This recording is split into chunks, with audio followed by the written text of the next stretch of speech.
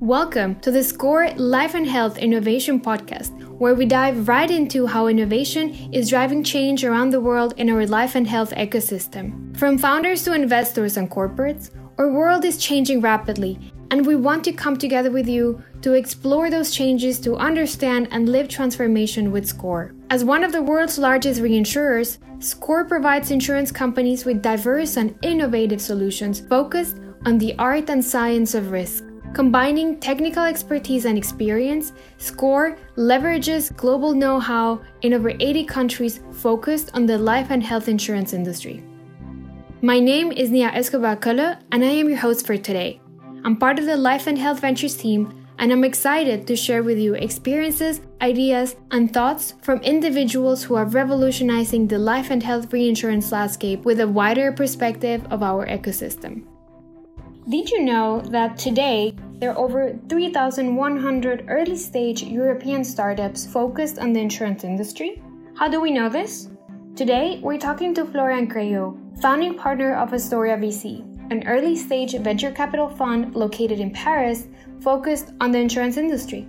Known as one of the leading voices in the insurance innovation space and an investor in the insurance industry for over 10 years, we're exploring the startup ecosystem together in Europe and how Astoria VC is finding the most relevant startups before they're even known in their own markets. Hi, Florian. Thank you so much for joining us today. First of all, I would like to ask you, who are you and how did you get involved with the insurance industry?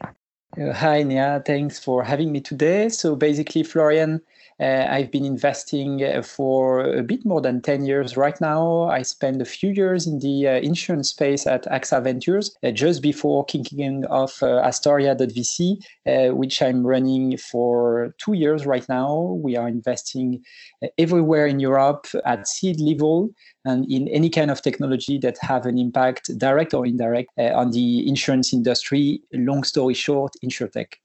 So, Florian, you were part of AXA Strategic Ventures. And in 2017, you decided to leave and found Astoria VC as a founding partner.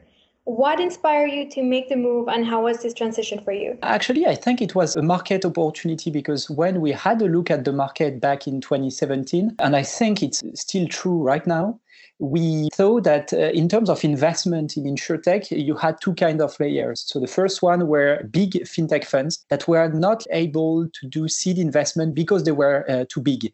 So mathematically speaking, they cannot do very small tickets, let's say below 1 million euros.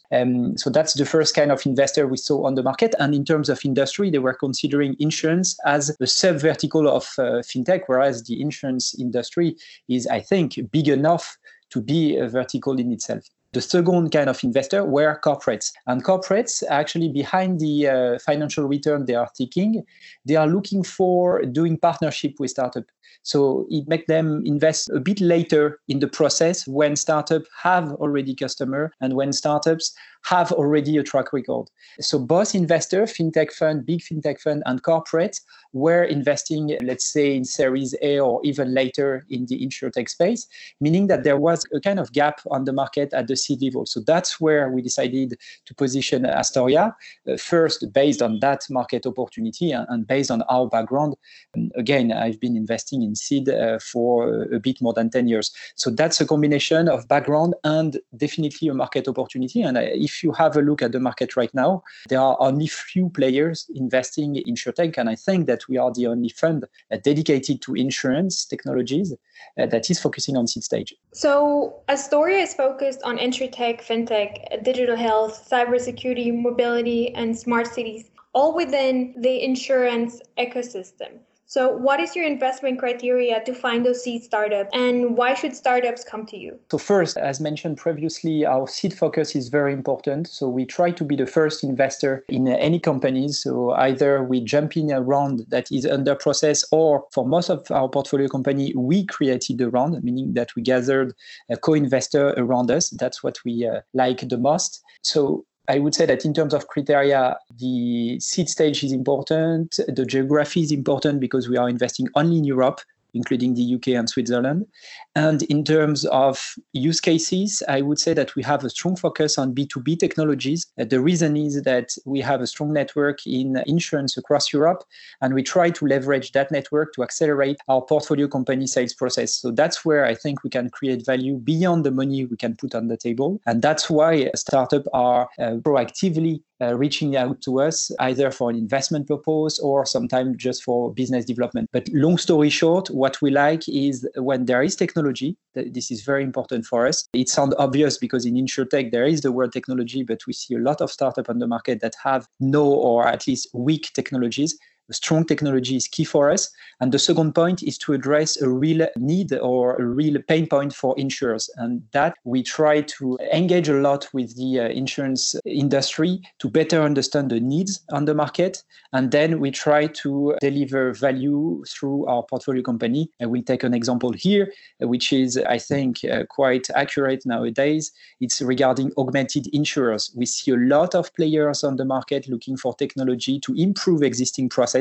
So that's basically enterprise softwares. And we have invested in Zelros, which is doing AI for insurers. That's specifically a good example of a pain point, enterprise software requirement from insurers, and a tech opportunity on the market, Zelros technology. So your focus is mostly B2B, correct? Or B2B2C? It's much more biased than a focus because based on our background, I've never done any B2C deal in my career. That's the first point. And the second point is I think that the first wave of InsurTech in Europe was mainly B2C. And 5-6 years later, we have only very few examples of success in that space. And the third point is in terms of value we could deliver to startups, our insurance network is very important for B2B technologies and B2B InsurTech players because we can accelerate the sales process. I would say that this network is less relevant when it comes to acquiring final customers and on personal lines. So I would say it's where we could bring value leads us to B2B technologies. So talking about the waves that we experienced in Europe, I mean, we had the first wave 8 to 10 years ago, right? And like you were saying before, we saw a lot of B2B and a couple of B2C companies that are still running in the market strong. However, over time, we've seen the European InsurTech ecosystem transition and open up, and not just from the startup side, but also from the incumbent side. So you have insurance companies who are opening up their own venture capital arms. And you also have insurance companies who have their own dedicated teams to work with startups, their own innovation teams. You also have different hubs in different cities that are specialized in insurance. You have London, you have Cologne with InsurLab Germany, you have Munich, you have Paris, of course. So let's see that one of the things that I found that was very interesting about the story is that in Europe, you have found more than 3,100 early stage insurance related startups. How did you find these startups and what are the trends that you have identified?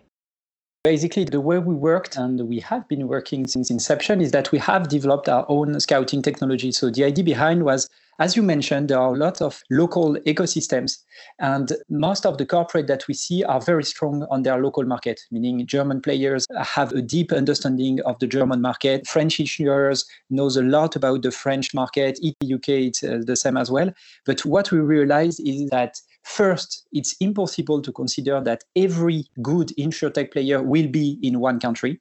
So either France, UK, Germany, Switzerland, and so on. It's impossible. That's the first point. And the second point is that we spotted that value for our investor and for corporate more generally to have this European footprint. So since inception, we have been very active locally and at the European level. And the only way we managed to do so was to develop our own scouting technology, which basically is crawling the internet, but more specifically social network and newspapers online to spot startups. And I think that, as you mentioned, in 2 years, we've managed to spot a bit more than 3,000 startups. And what is the most interesting for us is that a third of that database is not, for instance, on Crunchbase, which is more generic database. I think that this tool is highly relevant, and obviously it's highly relevant for us as an investor because every time we look at one startup in our tool, we have all the competitors, but it's very important and very useful for our investors as well. And when I talk about our investors, I mean corporate investors, because then they have a European view on the market. At the end of the day, for sure, they will work with a local player. but it's very interesting for them anyway to know all the competitors in Europe and sometimes identify best practices that are not on their local market. So I think it brings value to them, and that's why we built that tools. And in terms of, let's say, trends, I would define it per country because I think that this is the most surprising in European insurtech scene. Let's say kind of strong trends per country. So in France, where we're based, we see a lot of B2C startups. And I think that the best example is Luco on home insurance. In the UK, you see a lot of commercial lines startups.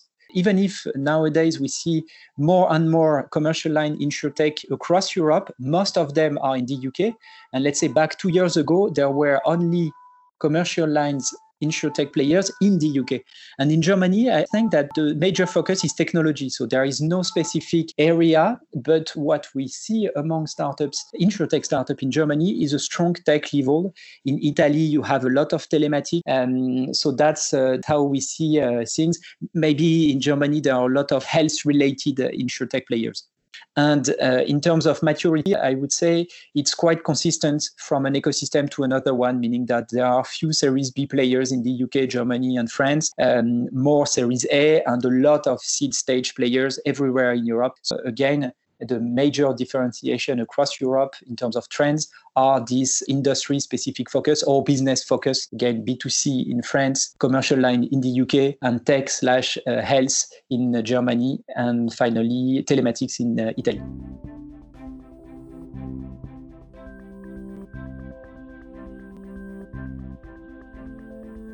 So talking about the insurer or the incumbent side, we talked before about, the insurtech wave started around 10 years ago and a lot of changes in organizations and in the culture of these organizations.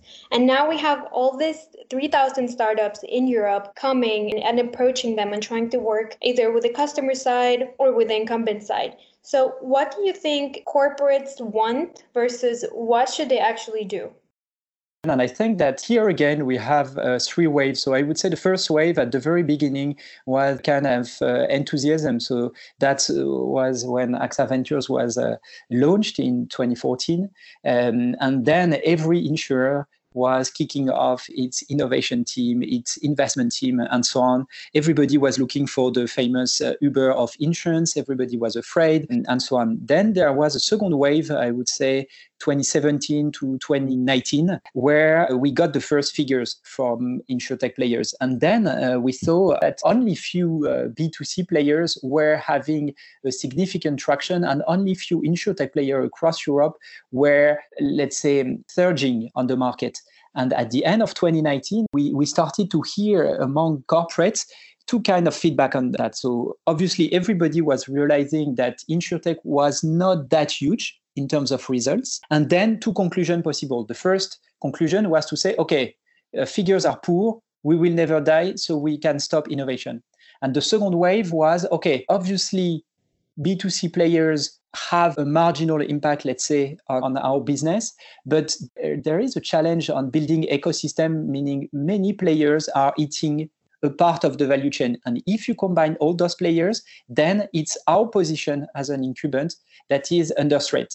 And I think that those players were then turning their mind into, okay, let's leverage API to build an ecosystem. And the second conclusion of that trend was to leave the vanity metrics behind. So it was not a matter anymore about how many startups I'm partnering with as a corporate. It was, okay, I have money, I have team, I have time to work with only few projects, even one project, let's say, but this project should deliver very easily monitored results, and this should be live in the short term being, let's say, around a year for a corporate. And I think that the crisis that we are facing right now is just accelerating that trend. And I mentioned earlier the augmented the insurer. I think that this is the strongest trend we are seeing on the market right now. It was a trend that we started to hear about before the crisis, even I would say end of 2019 among a few corporates, but still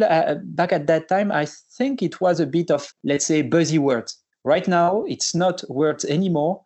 Incumbents are really looking for technologies that they could implement live, but those technology should first address a real pain point and deliver real results. So I really think that there will be a strong focus on the market on tech companies that are delivering real results.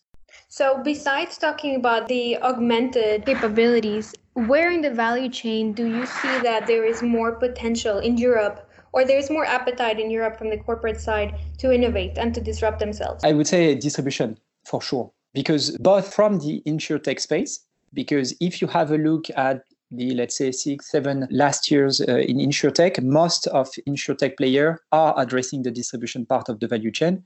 And if you look at the corporate side, most of insurers are looking for solutions that could enable them make business anyway, even under a lockdown situation. So it's definitely around distribution. But I think that there are opportunities beyond that. And we see, again, from the insurtech space, a few emerging trends. I would say after a few trials in claim management, we see a few startups trying to address the underwriting part of the market. So it's how to leverage data, and especially public data, to better underwrite customers. And if you move a bit up on the value chain, it's around product themselves. And we see a few parametric startups that are trying to address new risks. So I think that there are two opportunities on the market. On the corporate side, definitely the key focus is distribution. But if you have a look at new startup, seed startup, emerging trends, then you will see two trends. First, data in underwriting, especially in commercial lines, I would say. And the second one is parametric for new risks. And if we focus on those trends in Europe for life and health specifically, where would this take us? I think that in terms of life, there is a real need of personalization. And I think that if you have a look back at the few last years in terms of insurtech, you had a lot of players trying to engage with customer having a better behavior. That was one way to do it. But I think that in terms, again, of distribution, there is, let's say, an opportunity to leverage on the market, which is around transactional data that could help you better understand your customer and most of all, spot relevant touch point with him or with her. So basically, you can spot quite easily, based again on behavioral data or on transactional data, you can spot change in the life of your customers. And I think that as soon as you have spotted those moments, then you can engage with the customer in a smooth way. And then you can as well push relevant products. So I think this is something very important, especially in that space, is to try to personalize the customer relationship. Florian, we always talk about collaboration and cooperation in our podcast. And especially, as a reinsurer, we like to understand how can we support and foster innovation in the wider sense of the life and health ecosystem. So how do you think we can support the ecosystem development? And how do you think also, or where do you think this is going in the next 5 to 10 years, specifically focused in the life and health industry? In terms of life and health, I think that maybe more in that space than in other areas of the insurance, there is always the key challenge for corporates between make or buy. And I think we are biased because that's our investment thesis. We think that incumbents, if they want to move faster, they should buy, meaning they should partner with startups. And I think that as a reinsurer, you have a very strong opportunity to work very closely with startups, especially on new risks, again, so cyber, weather, freelancers, and so on, because there are a few startups on the market trying to address this kind of new risks, let's say with data, with parametric insurance and new algorithm, and they just need some insurance capacity, or they need to have a risk carrier behind the scene. So I think that this is a major opportunity for you as a reinsurer because your job is to carry risk, meaning that basically the relationship between a reinsurance player and a startup looking for a risk carrier should be faster than a corporate, an insurer, working with an insurtech startup. So I think that this is where you have an opportunity on the market. And the second opportunity, I would say, on the market is or should be your capacity to move fast. Again, reinsurers are usually smaller in terms of teams than insurers. And they should leverage that strength to have smoother processes, quicker processes, lighter processes to move faster and engage way quicker with insurtech players. And again, it should not cost you too much to work or to try with small insurtech players, because at the end of the day, based on the amount of risk that you are carrying and covering, a very small, let's say, proof of concept on a very tiny part of the market seems to be less risky for you in terms of euros than for an insurer itself. So I think that for those three reasons, so the size, basically your job of a risk carrier, and your size in terms of capacity to face risks, I think that these three strengths should be leveraged to work more closely with startups. And again, there are a lot of startups looking for this kind of strengths from incumbents on the market. And I guess that SCOR obviously has a key position here. Thank you very much for your time, Florian, and for sharing with us your insights. And we'll talk to you soon. Thank you. Thanks a lot for having me.